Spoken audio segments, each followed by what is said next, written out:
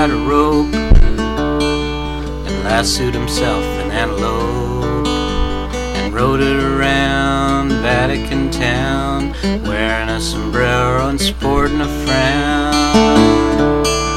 The place was thick with heretics, so he showed them a few of his best rope tricks, and then he shot them one by one with a 6-shooter orthodoxy gun. The Pope went down to the local saloon and ordered him up a tall one. Bartender, he said, my heart's full of dread, 'cause the world's going to hell in a handbasket. The world's going to hell in a handbasket. The bartender said while scratching his head, I've never understood that saying. What does it mean? I've never really known. The world's going to hell in a handbasket.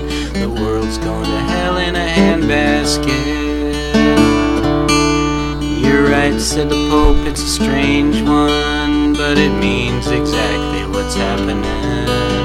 I don't want to be rude, but I have to conclude the world's going to hell in a handbasket. The world's going to hell in a handbasket.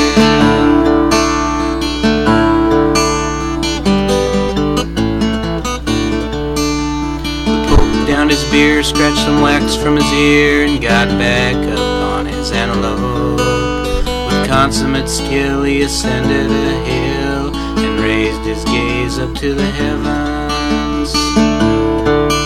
Dear Lord, he said, my heart's full of dread, and it's almost too painful to ask it. But I must ask why, if your kingdom is nigh. The world's going to hell in a handbasket. The world's going to hell in a handbasket.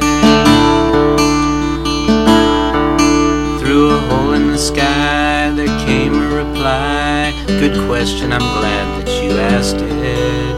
You can't understand why, but you must suffer and try, while the world goes to hell in a handbasket. While the world goes to hell in a handbasket.